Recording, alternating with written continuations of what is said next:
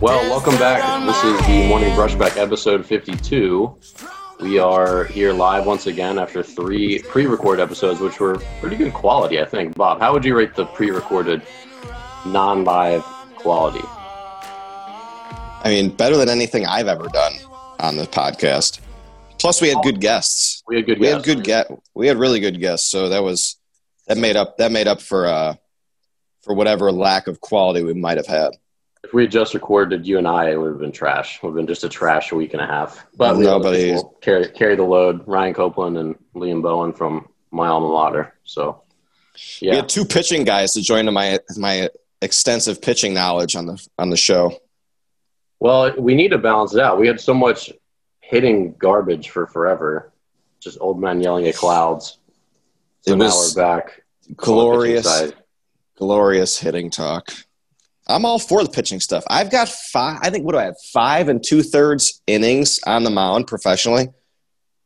I'm in there. I'm in the position player pitching Hall of Fame. Well, that's just simply not true. So today, in our episode today, we're going to go over unwritten rules in baseball, including, do you swing 3-0 when you have a little bit of a lead, a la Fernando Tatis Jr., stealing with the big lead, taking the extra base, such as a pass ball with a big lead, bunting on a no-no, throwing at hitters, what's the right and wrong way to do it. We'll talk a little bit about some home run stuff, and then an amateur baseball specific one, the time clock. So should you have a mound visit when there's like 7 minutes left to go in the game?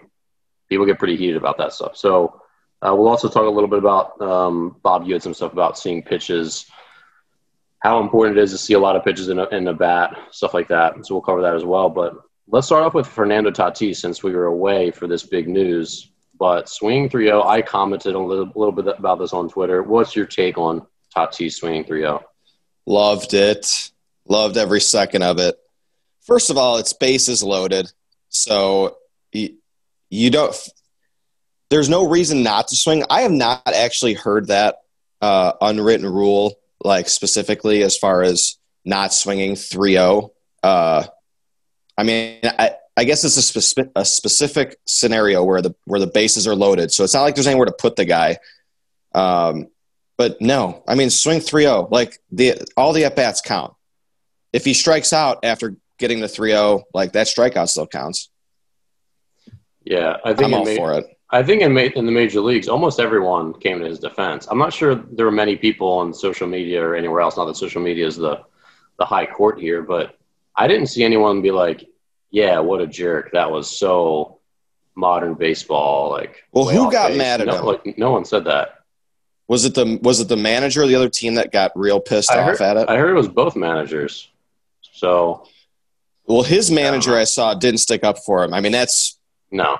If you're Tatis, I mean, that's it right there, right? Like, you're not going to stick up for me after I'm winning you ball games. I'm saving your job in a city that never wins. I'm arguably the MVP front runner, and you're not going to defend me or at least stick up for me a little bit. Yeah, he lost the locker room right there. I think especially with big personalities like Tatis and Machado in that locker room, like they run the show there. This manager, I don't even know what the manager's name is, but he is not they're not taking his personality on the field. Like they're taking those 2 guys. So if you lose those 2 guys, you might as well pack your bags and leave.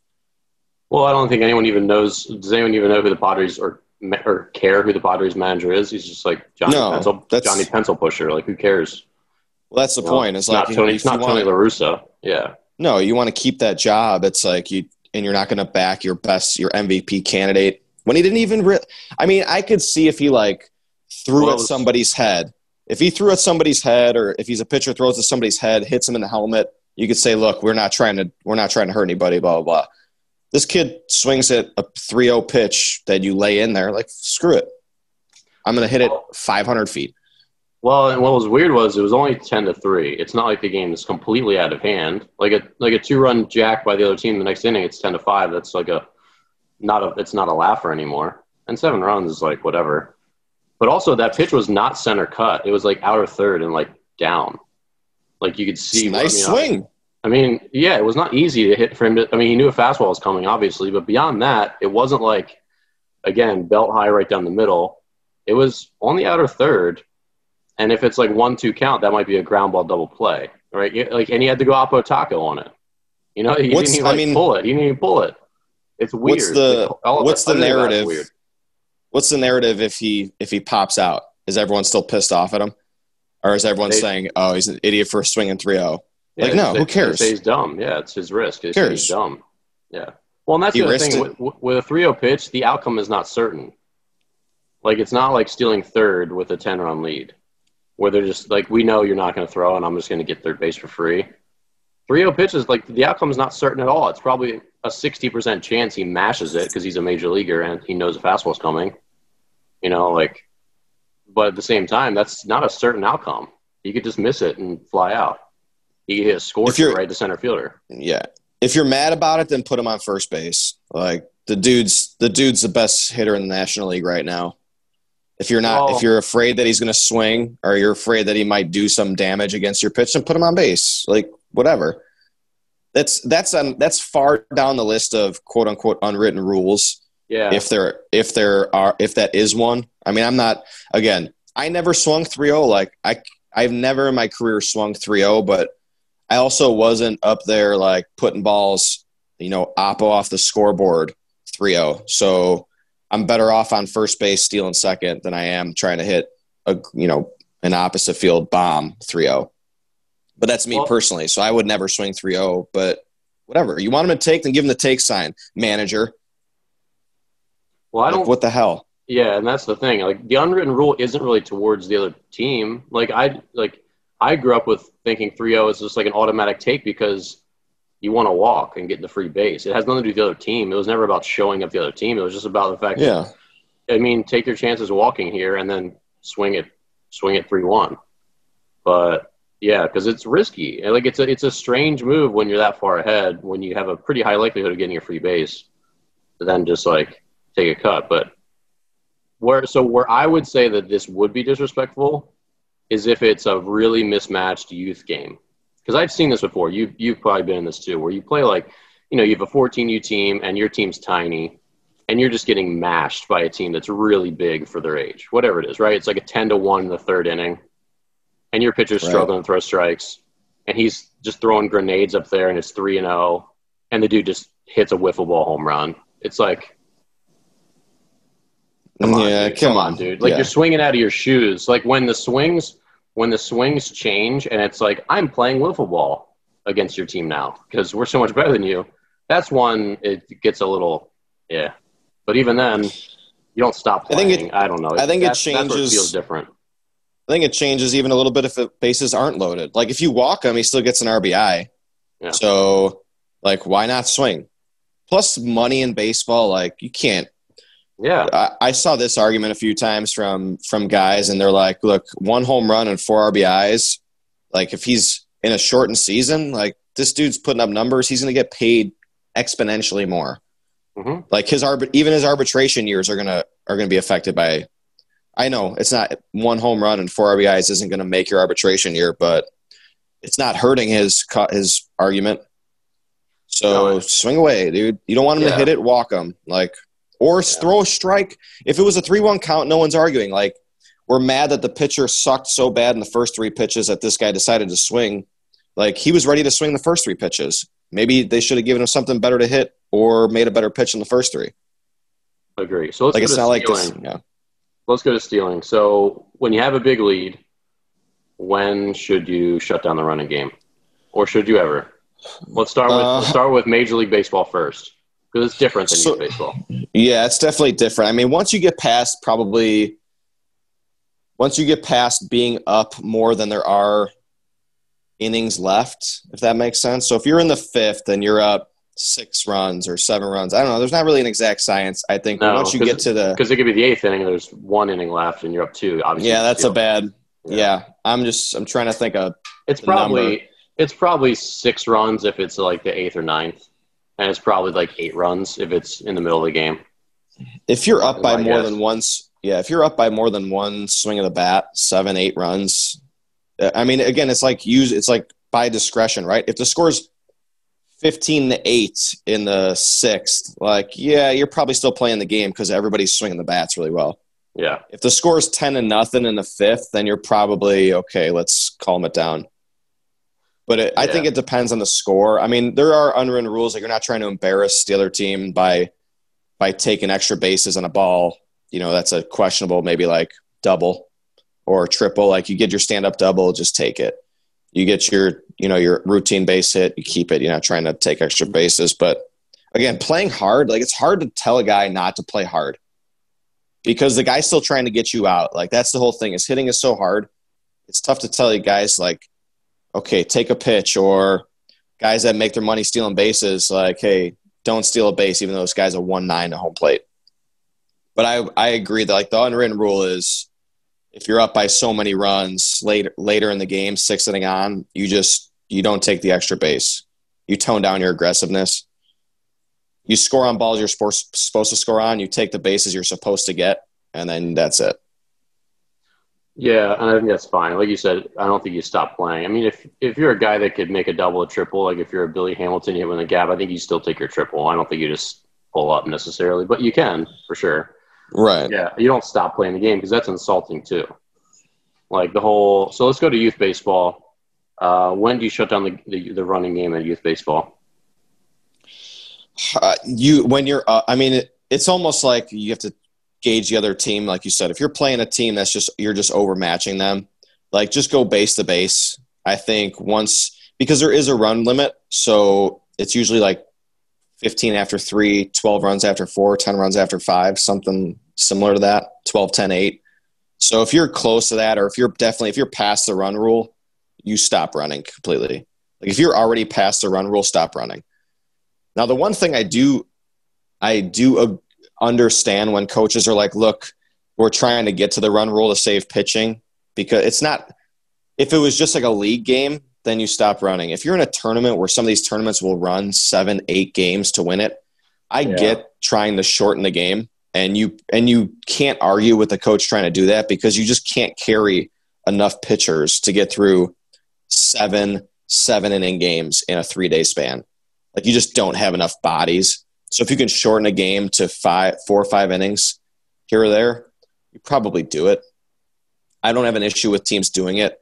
I have an issue with teams that are like stealing third, like taking home when they're already up 15, 16, 17 runs on you, which happens a lot in youth games because defense is just not played very well.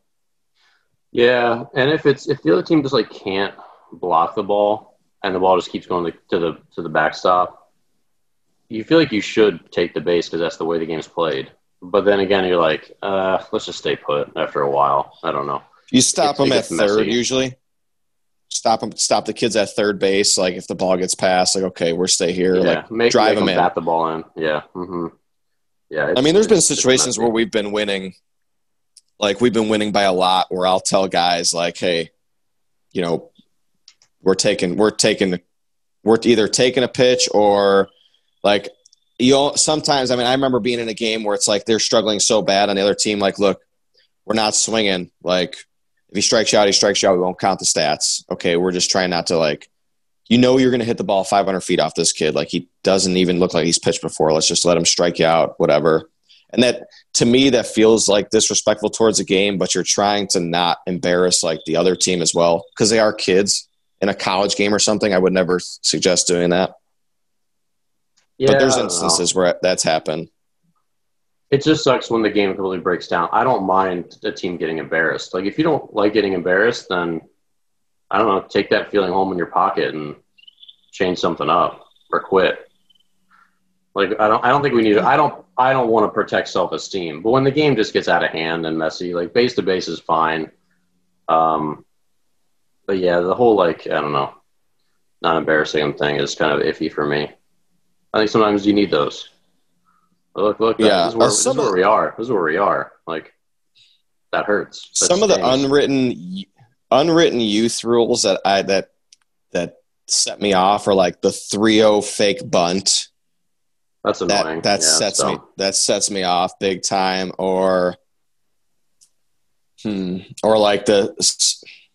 Well, let's talk about the time. I guess this guy's like time limits, because that was a good point you brought up, which is the You have to consider not just winning this game, but winning the tournament more is like the overarching thing. So when you're talking about, we're going to steal up 9 runs because we want to get to the 10-run rule or 12-run rule or whatever, and in this game so we can save our pitching, that's a move that makes sense given the whole scope of the tournament.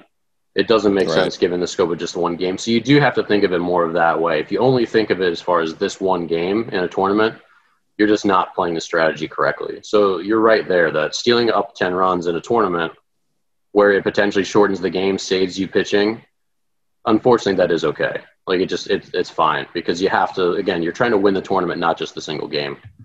And the time, let's talk about the time limits because a lot of these tournaments have pretty much all of them have time limits. It's, whether it's hour 45 or 2 hours, 2:15. When it gets close, do you forego mound visits if you're winning, or do you not? I mean, it's all about the timing of the mound visit, right? Like, has a guy been out there for a while and you need to go out there to give him a breather? Or did you ask the umpire how much time we have left before we can start a new inning? And he says, 5 minutes. I mean, a lot of times umpires will be good. Like if it's right on the cusp and it's a close game, they're like, all right, we'll run another one because like that was a quick inning. But obviously, like if the innings are taking long and you're just out there stalling, like you go take a mound visit and you make the umpire come and get you and you said nothing. And then you wait one pitch and then go take the guy out and replace him with a new pitcher. Like there are starting to be some rules about mound visits. And I think if we're in a time limit inning, maybe they should implement like, look, a mound visit is you pull them. Like that's it. No talking. If you're going to go, you got to pull them. Yeah, see, I disagree with that because I still will have a mound visit if it's necessary. So we're up to this is a situation we were in last summer. We were up 2-1 in like the 7th, and it was definitely like this was going to be the last half inning, and they did just like axe innings.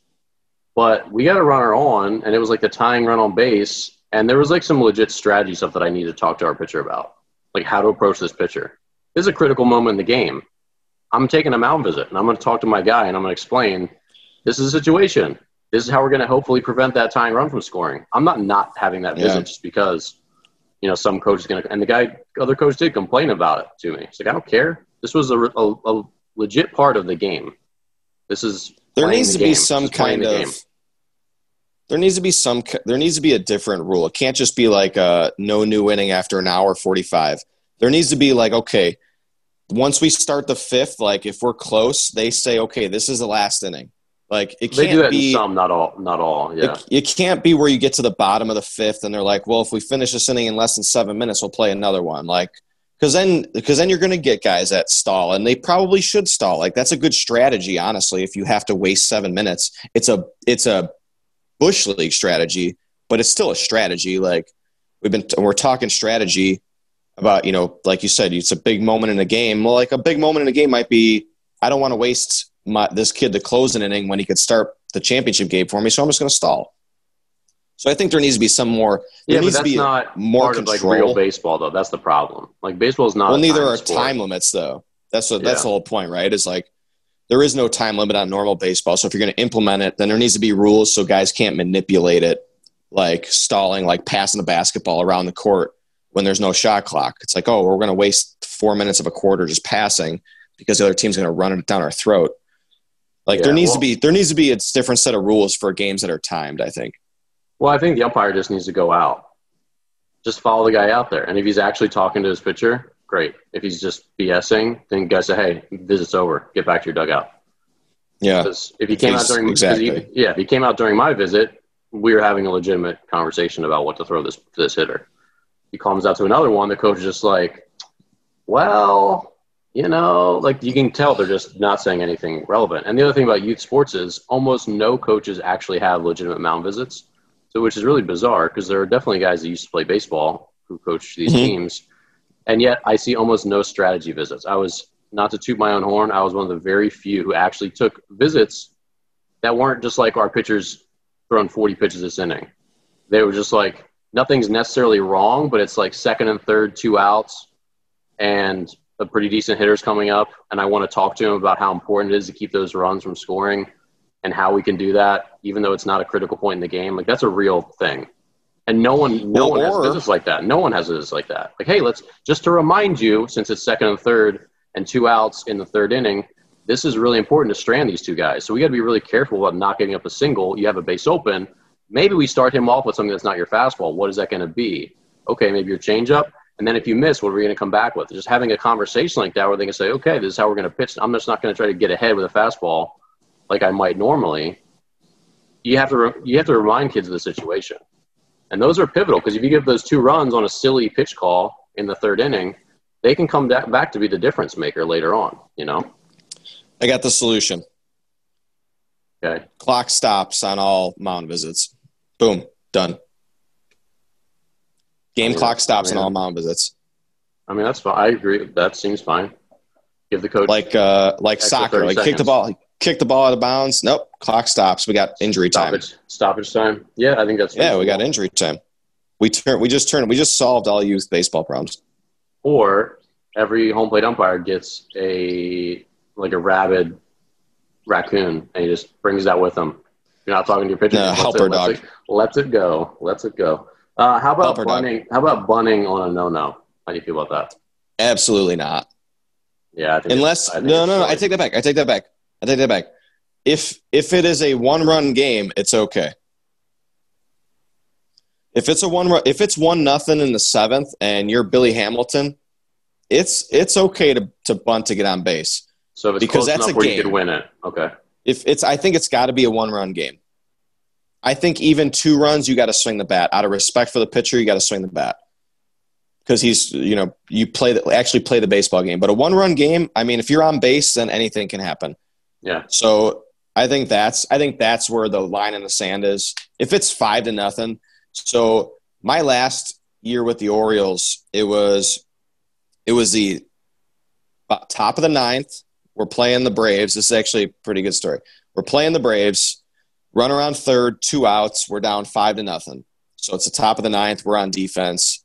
And their guy lays down a bunt, gets an RBI, gets a hit, makes the game 6-0 now. So that's an unwritten rule, right? Like you swing the bat, you're up 5. We're not trying to pad stats, get, our third baseman's playing way back, whatever. I get into as soon as he crosses first base, I'm playing second base. I'm in his face yelling at him. Our manager comes out. He ends up getting tossed, yelling at him. It's like a benches clearing type thing.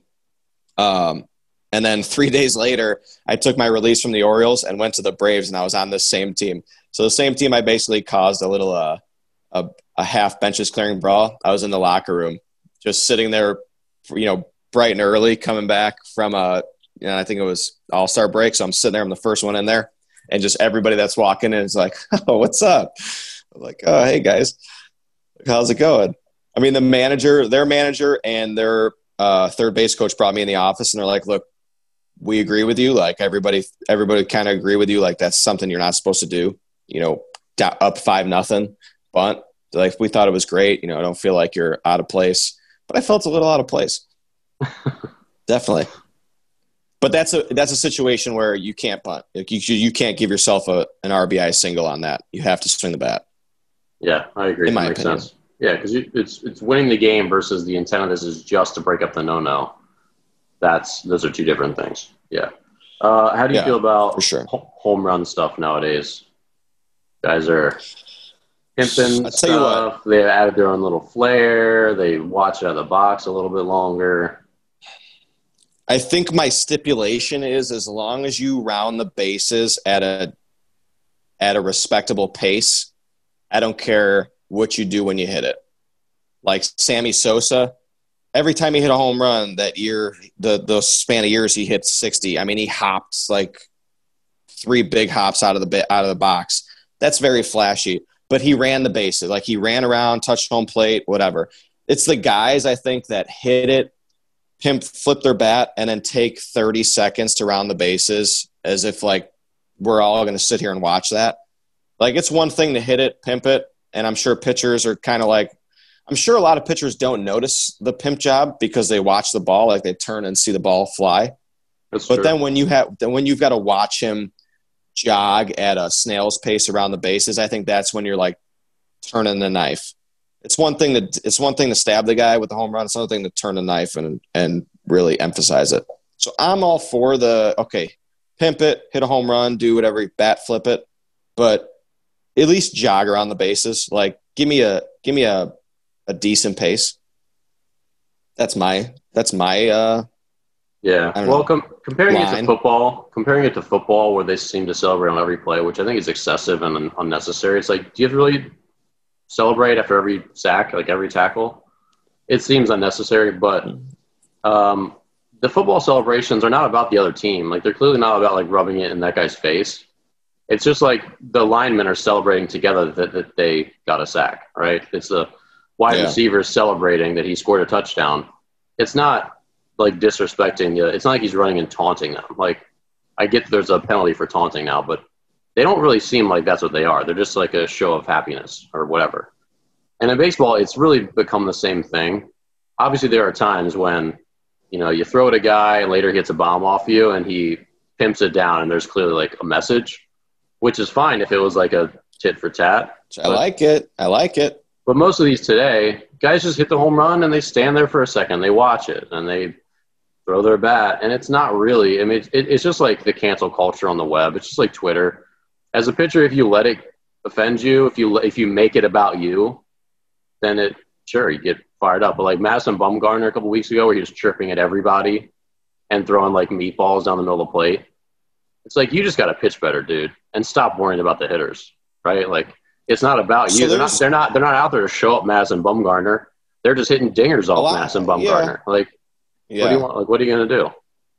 A lot of these are situational though, because if you're down 10-1 and you hit a solo shot and you pimp it, like, dude, drop your bat and run because you guys are getting your ass kicked. Like they're definitely situational. If it's tied and you hit the go-ahead home run and you want to flip your bat, cool. Like I think the pace around the bases is a staple. Like if you're going to hit a home run, keep a decent pace.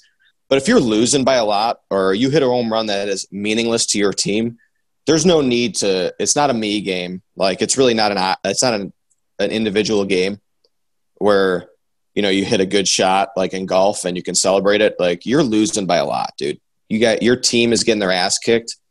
Like there's no need to put the guy behind you in jeopardy. Like if the pitcher takes it the wrong way where he's going to wear one in the back, which is an unwritten rule that doesn't seem to get used as much, is protecting your own players as pitchers. I forget what it was. It was like a couple weeks ago where a guy got hit and he said something to the media like, I wish I would have been like one of my guys would have protected me. And like, basically if you get hit, you expect your pitcher to retaliate in some form and hit somebody on their team, not maliciously, but like, let them know like, hey, we're going to protect our guys. And you're a pitcher. Mm-hmm. So, I'm sure you've been in situations where guys in the dugout were like, somebody better protect me. Somebody better protect, so-and-so after getting hit twice in a game or something. So I think, that's one that never gets brought up because it's violent, I guess. It's more of a violent showing in a baseball field, but I'm all for you hit somebody, one of your guys gets hit. You hit my best player, like your best player's going to wear one at some point. Hammurabi's code. Hey, I got my pitcher. if you put me on the mound, I'll do it. I got great accuracy. Well, there is something to be said. I mean, this is a greater philosophy, but in one of the books I read recently, they were talking about how back in the day, even for simple things, like you were held accountable. So I can't remember what time period this was in history, but if you're building a house for someone and that house collapsed on them and it killed their son, your son was going to be killed in retribution. What? Or if it collapses and kills the owner, then you would be killed. Some serious attention to detail if you're building that house, right? Yes. Bobby, if you're building a house for me and I pay you $300,000 and I get to legally murder you if it collapses and kills one of my family members, you're going to double check and dot all of your I's and dot all of your lowercase J's, and you're going to cross all your T's. It's going to be a very well built house. There's no way I'm building a house if that's the rule. If that's the law, I'm not building a house.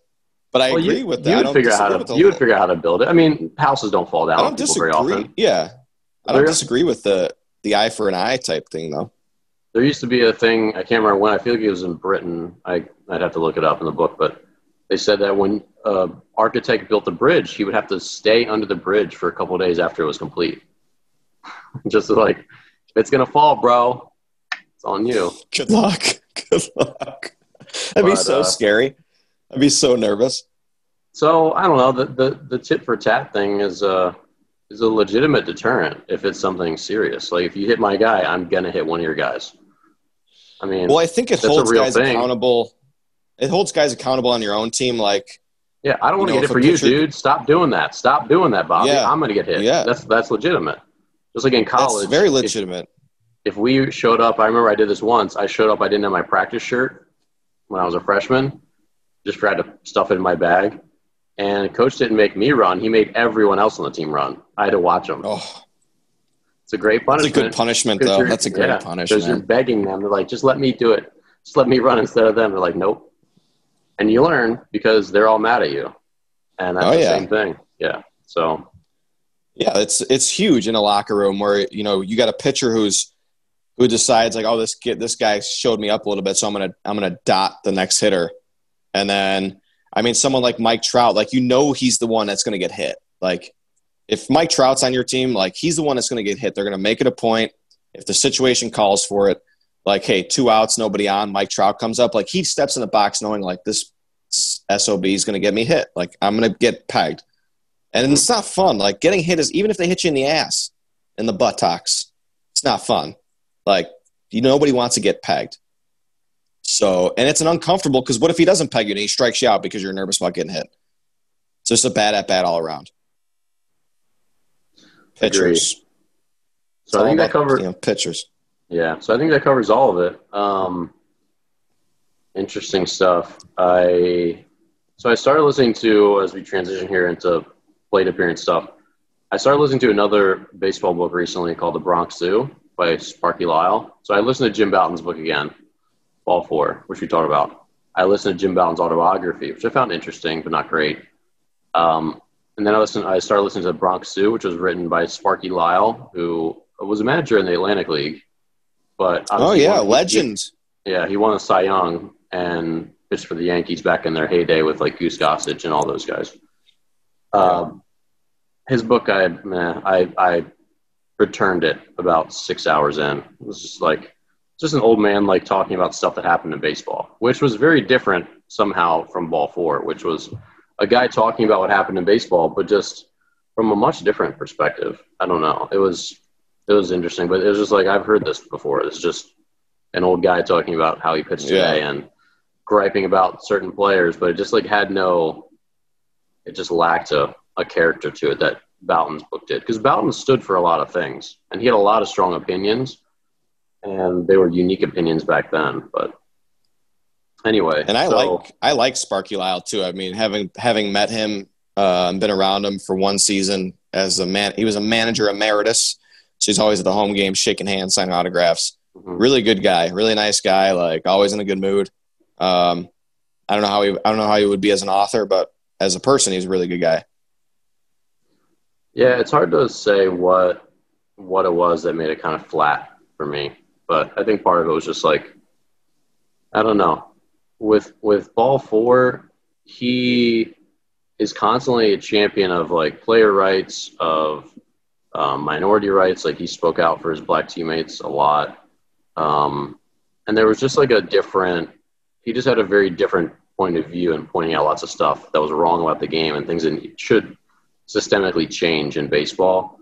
And none of that stuff was like part of the Bronx Zoo. So I don't know. It just was like, I could listen to play-by-play of this 78 season or not, like, either way. But Ball 4 was like a real, I don't know, more of a, I don't know how to describe it, but it was different. Could be the what do they call the guy that writes the book for someone, like writes somebody's autobiography? Maybe it could have been the ghostwriter, bad ghostwriter. Well, yeah, couldn't entertain it. Yeah, well, and Jim Bouton's book was co-written. Like, he wrote a good amount of it, but he had a co-editor named Lenny Schechter, so they were close friends. Lenny Schechter was a reporter. They became friends from him coming in the clubhouse and interviewing people. So they did the book together, but more of it was written by Fountain, and it was like shaped and edited and like made into a whole by Schechter. Whereas that was probably not as much the case with the Bronx Zoo. It was probably more of like actually ghostwriting it. And speaking of which, I have a somewhat pending tentative ghostwriting thing. Really? Yeah. For my book, for my autobiography? I don't think you'd be able to pay me enough. I couldn't. Not even close. It's a big undertaking, but it's for a friend, and so that's maybe going to happen sometime in the future. He's currently audioing all of his life stories so that I have them. Really? Mm-hmm. It'll be really interesting if that continues to come to fruition, because he's just in that stage now where we got to like see what he's got, and then I would sort through it and write it. So you're really taking on a lot of odd jobs nowadays, Dan. Well, that's podcasting for an aerospace company, right? Aerospace company, web design, the best baseball podcast on the web, then our podcast. Lots of things. I'm starting to get more clinic inquiries. So I got a couple clinic inquiries recently for softball. So see if some of those get going again when, and then I'll obviously put on my own as well. But you've become the face of online softball coaching. No longer are you a baseball pitching guy. You are the face of online softball coaching. Well, the softball industry for the throwing, there's one other guy who does throwing. I'm not going to mention his name because he's a huge dickhead. So I'm the other one that does it, but I'm the only one that actually puts out content. So I actually have lots of YouTube videos for softball throwing mechanics, which is something that's just like systemically never been taught well. I mean, they just taught the wrist flips and the things, and all the new baseball science of pitching mechanics, which has come a long way, has not trickled down into softball. It just hasn't. Right. And so everyone's still teaching the drills they learned as a young kid or whatever when they were coaching or playing, whatever. So even high-level players in D1 softball throw terribly. Many of them throw terribly, but the field's so small, you get away with it. You don't get away with it in baseball. That's the fundamental difference. If you don't learn to throw properly, you will never play shortstop at even a varsity level. Certainly not in college. Certainly not in pro ball. But there's Division I players playing third base, terrible throwing mechanics. But they're like physical girls, so they can like still get over to first base at 55 miles per hour, and that's good enough to do the job essentially. But obviously, if you threw 65, you can make a lot more plays even at the D1 level. So it's a really interesting thing. It's just like it just has not trickled down, and no one puts out stuff on the web except for me. So that's kind of where we're at. I don't know. It's just a niche that needed to be filled. So, but it's nice to help people because that's something it's like very rudimentary that can help people a lot. That's why I like doing it. Because softball girls have a lot to gain. There's lots of them who are like, I can only play second base. I wish I could throw better. I can only play second base. I would love to play the left side of the infield or the outfield, but they can't because they don't have the arm and no one knows how to teach their mechanics. So it's just like see them change a lot as players, and they get so much more out of the experience when they can play other positions because now they have an arm to make a throw from shortstop or make a throw from the outfield. So it's fundamental. It's funny you say that because the last few weeks our teams, my youth program is moving into a new facility in Rosemont Dome. It's right next to the Chicago Bandits softball team, which is there's only 4 NPF National Pro Fast Pitch teams in the U.S. and the Bandits have been like an inaugural team, whatever. Yeah. But this year they're doing like a bubble league. I think it's called Athletes Unlimited, AU. So a lot of the girls were there working out before the league. The league actually started yesterday, I think was opening day. But you had a lot of girls there working out, like professional softball players. It's like a pool of 60 girls, and they draft teams, and they just play like this bubble league, essentially, 4 teams, whatever. And it's funny you say that because some of these girls are really, really good athletes. Like you could just tell when you watch them throw. I mean, they just look like straight athletes. And then some of them's throwing mechanics, it's unorthodox to say the least. It's like not a very strong like I'm trying to decipher like what positions these girls might play as I was basically putting my weight room together. So I was right by the batting cages. So you watch the girls, like some of the girls warming up on the side, like down the line, and you see some of the girls swinging the bat, and some of them are hitting the ball real hard. And it's fun to watch softball because there's different philosophies on softball hitting. Like if you're a slap hitter, you got some speed, and then there's the girls that have some power. But then I watch them like do a little bit of defensive practice, and like you said, it's a wide range of throwing mechanics, and you really don't get that with baseball. Like if you 99% of the guys in the big leagues, like the best players in the world, have good throwing mechanics and very strong arms. Mm-hmm. Like with the I wouldn't say that percentage is nearly the same. I mean, if there were 15 girls working out, I can picture 3 or 4 that had mechanics that were like I was drawn to their mechanics because it was unorthodox. So you're probably right. I mean, like if that's a professional level, right? Like 60 of the best players in the world, Kat Osterman's in the league, like girls that you would recognize from the Olympic team. It's probably very rampant throughout college baseball and definitely youth softball. I'm sorry, college softball and youth softball, like bad mechanics. Well, it has to get better at the higher level, I'm sure. But I saw some like mid-tier D1 games, mid and lower tier, just here in the Northern Virginia area. And those are, like a team like Georgetown, just any of those teams that are probably like 150 RPI, 200 RPI, something like that. And half the team has what you'd say were mechanics that they could not play D1 baseball if they were a boy, essentially. I think that's a decent analogy. Like they wouldn't be able to play with those mechanics. It wouldn't work. But they work at the softball field because it's just so much smaller. But it's about half. I mean, really half of them were like major glaring throwing flaws at the D1 level. But just they're physical enough. And of course, the more key positions like the shortstop, not as much. Like third base, they're getting the ball so close to it's not a long throw like it is in baseball. They're charged up so much. And it's often are like in their glove really fast. Obviously, second baseman, outfielders have better arms, but catcher, first, third, and second, pretty consistently very iffy arms. And you wouldn't think as much about catcher, but catcher too, yeah. And then outfield is kind of a iffy. Yeah, it was interesting that you say that. Now I'm thinking back watching these. These are the 60, probably the top 100 softball players in the world, all in one spot. And I saw, like I said, 12 to 15 of them working out daily, and there were some noticeable like arm, hitches. There's just some. It just looked like they weren't fluid enough to like how you think they would be. Yeah, well, and the big thing that I talk about that no one talks about on the web is that at sidearm should be the number one throwing method in the infield for softball players. Like sidearm, just like it is in baseball. Like sidearm is like the default throw for an infielder in baseball. When you're in college or pros. Like, why would you throw it over the top when you've got it and you've got plenty of time? You're going to throw it sidearm. Or if you have a short throw, that's the quicker one, right? It's in your hand, it's out. And if you're charging it, it has to be sidearm or below sidearm. And softball is everything is fast.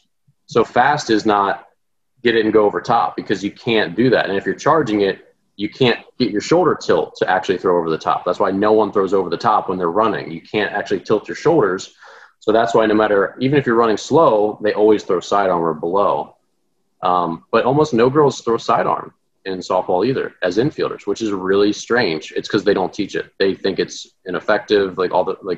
Again, this is like the history of softball coaching. It's like sidearm is some devil that only it seems like the highest levels they get taught it very well. Everywhere else, younger, they're like, sidearm's not good. It's like they throw it wild. So yeah, they throw it wildly because they don't get taught it and they don't practice it. Like everything's bad if you don't practice it. So that's the thing that I think that makes the most sense for the sport to change. Like softball, if every infielder learned to throw sidearm, it would fit the game much more because it's a game of short throws. So even in the outfield, because when you charge the ball as an outfielder, you're often getting it pretty close to the infield. Where then you have to like throw to second instead of third. You're like, here you go. Anyway, so let's transition. You want to talk about seeing pitches per plate appearance. You said the Cubs had something going on. Why don't you fill us in a little bit? Yeah, so I had a dad send me an article talking about the Cubs, how the Cubs are seeing, I think it was like 4.22 pitches per plate appearance. I'm not sure if it was this year or last year. He was kind of asking like, how important is that? Like it didn't seem to make a difference with the team last year. They just struggled hitting all around. Like, so what is difference if they see 4 pitches in at bat, 1, 10? Like if you're struggling hitting, you're struggling hitting. And I also think it's probably an overrated stat, how many pitches somebody sees. But does it, like, I don't know if it doesn't correlate to being a good hitter, seeing a lot of pitches. It could correlate to being a patient hitter. It could correlate to being like a pesky hitter where you're fouling balls off. But I don't necessarily think it correlates to being a good hitter. I think this is what this dad was asking, like, how important is seeing pitches in an at-bat? And I think at the professional level, it's probably more important strategically to see a few pitches based on where you hit in the lineup, based on, what you know about the pitcher. But at the youth level, like college, high school, I think you have to, as a hitter who's younger, who probably doesn't have the back control and the experience of seeing breaking pitches or pitches of slower speeds, I think seeing pitches is totally overrated. If you get a good pitch, the first pitch of your at bat, like that's the one you need to take and put a good swing on. So I'm not sure I'm not sure if it correlates to being a good hitter, but I think at the younger levels, being aggressive early in the count and not getting as deep in the count is more beneficial as a hitter. And I always emphasize, like, look, you be ready to hit the first pitch because the first pitch might be the best one you see. And usually you see, you teach a lot of young pitchers. There's a lot of guys that will get ahead first pitch fastball and then go right to off speed stuff for the majority of the rest of that bat. So this was coming from a high school dad. And my point to him was that I'm not emphasizing seeing pitches to him until he's comfortable hitting all types of pitches, which high school kids usually are not. They're not comfortable hitting curveballs, sliders, changeups. So I don't know, but when you had your academy, did you guys emphasize seeing pitches? Is that ever talked about? It was talked about a little bit in pro ball, but not as much as maybe it's emphasized now. We talk about that walks are valuable. They're as valuable as getting a single, and being on base is the number one thing you can do to help your team. So the most valuable thing you can do essentially from like a run expectancy perspective is not make an out. It's the best thing you can do. It doesn't matter what you do, just don't make an out is the best thing to help your team score. So if that's a walk, so be it. So we emphasize being selective and getting your pitch to drive. But the caveat is if the first pitch is right down the middle, hit it. Like you got to just know what your pitch is and then get it. So really it's just like anything else. You're just like hunting for, like if you're digging in a sandbox and you know that there's like 6 different little items, like little treasures in your sandbox, and you want the car. Well, just if you take one scoop and the car's there, you're done. You don't want the other ones. If you have to scoop up all the other ones first and the car's last, so be it. It's kind of the same thing. So I wrote an article about should you swing at the first pitch, because I think in the dugout sometimes teams get rah-rah, and this was a talking point with me one day. One of our players was coming in like the 3rd inning. He's like, let's go, guys. Like he's getting ahead early. We got to swing early. We got to get ready to swing on that first pitch. I'm like, why? Why get ready to swing on the first pitch? You have no idea if it'll be a ball or strike. No idea. And if it is a strike, you don't know if it'll be your strike. Maybe it's on the outer corner. Maybe it's on the inside. Like you don't know until you see the pitch. So don't make an assumption that you're going to swing at the first pitch. If you assume that you're going to swing at the first pitch, what does a hitter do? They just end up being on their front foot because they're ready to swing at it no matter where it is. They overcommit to it. So I don't know. What's your take on that idea? I think the hitter's mentality is, I'm swinging until I recognize the pitch. Agree. Is not a hitter's pitch. So I know what you're saying. It came off as don't be ready to swing. I think you need to be anticipating I'm swinging at every pitch regardless of where it is. And then once I recognize it, I choose to take, or I choose to give my swing off. But I think when you emphasize we need to see more pitches, we need to get deeper in counts. the first sentiment for a younger player is, okay, I'm just going to start taking pitches. And then if the guy is on his game, he's going to be 0-1, 0-2 to every single guy. And then it becomes nearly impossible to string together hits or have good innings when the pitcher just keeps getting ahead. Like statistically, numbers wise, 0-1 is tougher to hit than 1-0, like, or 0-0. 0-2 is a really tough, 1-2 is a tough count. When you're behind in the count, it's tougher to hit. And when you tell a kid, like, hey, you need to see more pitches, like, I need you to see more pitches. Like, I need you to see and swing at better pitches. I don't need you to necessarily see more pitches. Exactly. Because you don't want the kid to then take a pitch on the outer half that he could drive. That's the problem. Right. It becomes a loose interpretation for them of like, oh, coach wants me to take stuff. So you take the first pitch right down the dick. And then you're like, was that good? Like, no. Like at any time, including 3-0, if it's right down the middle, maybe you should swing. So yeah, I think it becomes difficult. That's what I just stressed to them was like, look, if you get your pitch, like what is your pitch? Okay, inner half. If you get your inner half fastball, doesn't matter what count it is, don't miss it. Be ready to drive it. Be ready to hit it. But yeah, like the whole idea of like I want you to take pitches, it's just really just hopefully means be selective and don't swing anything borderline. If you're going to take a fastball for a strike, make sure it's the outer third fastball. You probably couldn't hit that hard. Like take that one. That's okay. Yeah. Don't take the one that's right down the middle. Don't take the one that's outer half or inner half. Like put a good swing on those. But take anything that's on the periphery of the plate or that's a borderline ball. And that's the problem that kids get into is they swing at borderline pitches that they just get themselves out on. And that's confusing. It's confusing to a kid, right? Because like, hey, see more pitches means I need to take pitches so I can see them. It's like they're not going to interpret that as like it's okay to swing early if it's good. You need to tell them that. Like you need to be very literal with how you're emphasizing like approach when you're hitting. And the first step is kind of identifying what a good approach is. What are the pitches we're looking for? Fastball almost 100% of the time. Okay, we're looking for a fastball. We're looking for an outer half, outer 2/3. We're taking the inner third. We're attacking everything else. So like set your eyes there. But if I'm telling a kid like, hey, we need to see more pitches, like this guy just had a 4-pitch inning.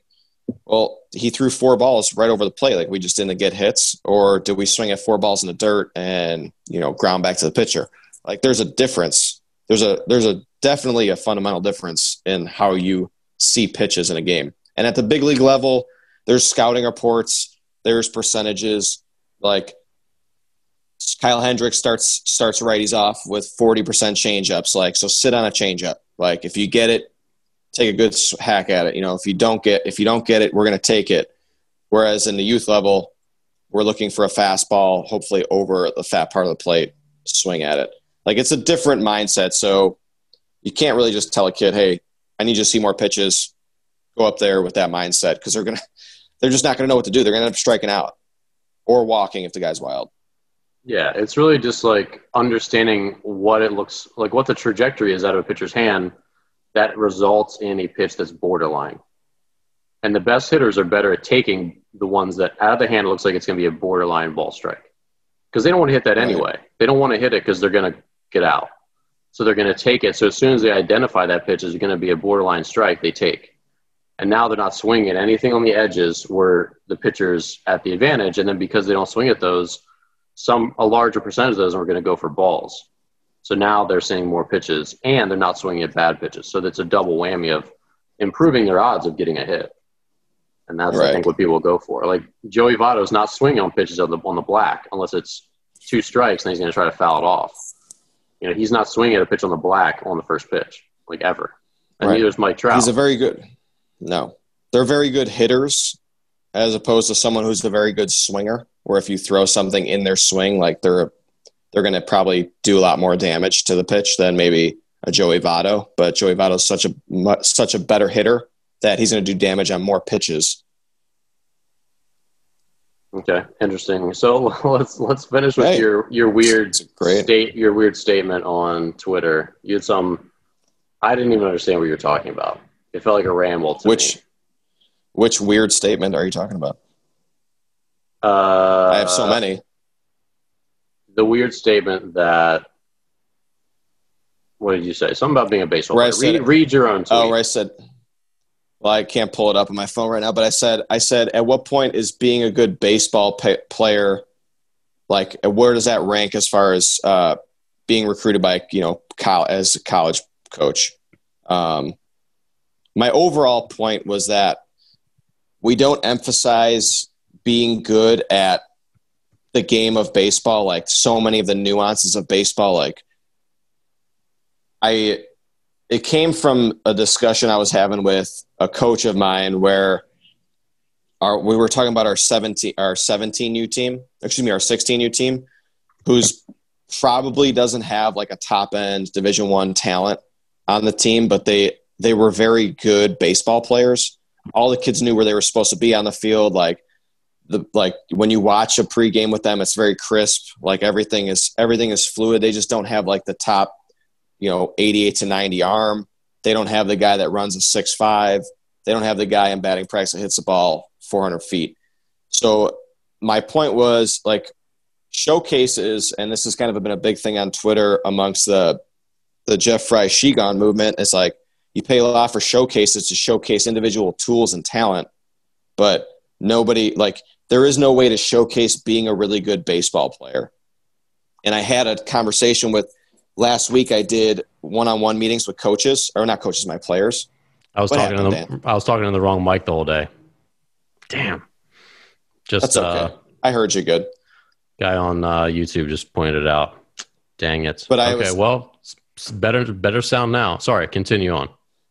No, I had a conversation with one of my 17U pitchers he was like 6-1 this summer with like a sub-1 ERA, but he asked me if he should do a showcase. And then before I could respond to him, he goes, I'm not really a showcase pitcher. He's like, they're going to look at me and he's like 80, 82.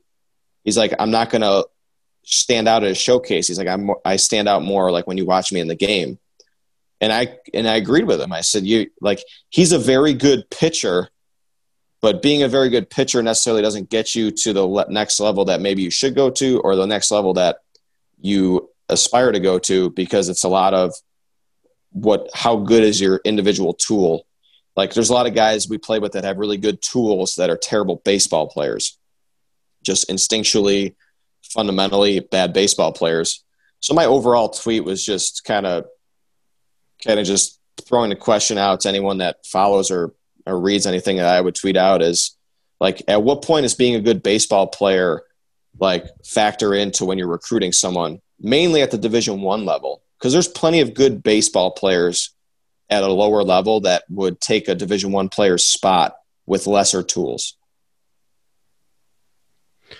I don't know that I have a good answer for that, but I don't know. Because if you're putting a team together, you need a requisite amount of tools, obviously. Like, you're not going to be 80, 82 pitching in the SEC. Like, we all know that, right?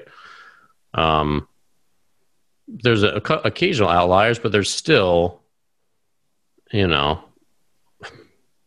like, there's a basement, right? There's a floor for your tools.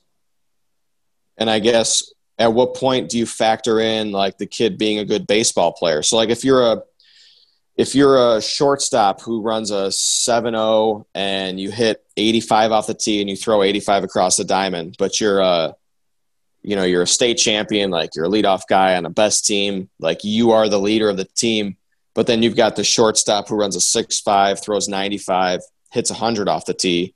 Like, that kid's clearly got better tools and bigger upside as a player, but he's a bad baseball player. Like, he has bad at bats. He can't make routine plays. Like, he's never in the proper position. He's not controlling the game as a shortstop. Like, at what point do you take the guy with the lesser tools who's a better baseball player? And I don't know if there's if you're measuring tools, like if the guy is this far below, and anyone that's watching can see me, I'm a little bit below my hands. Like, do you take the better baseball players is slightly lower? Like, at what point where I'm going down on the totem pole of players does being a good baseball player not trump just better tools overall?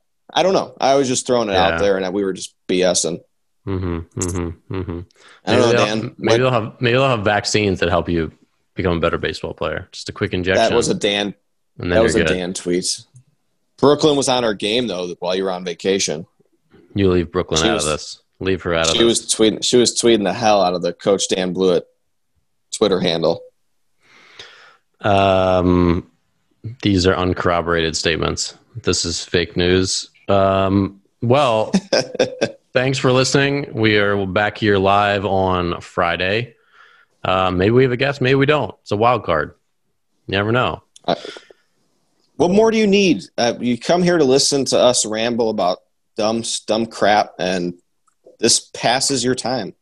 So, Bob, this is the best baseball podcast. So you're moving to a new home next week. Is that right?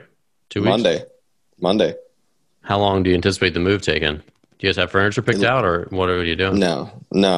There's no. First of all, I have no say in furniture choices, rightfully so, because mine would be secondhand. We're doing some work that needs to be painted. Floors need to be done. There's all kinds of work that I'll need to be doing before we actually move in. So when you come to Chicago for our live podcast, Dan, from the Mag Mile on Michigan Avenue, maybe I'll be in the house. Maybe I won't be. Probably won't be. Which is in the works. We'll have some.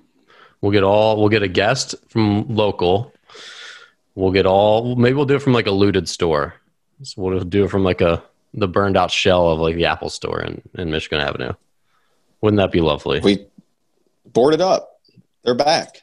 Boarded up. All right, Bob, send us off, sir.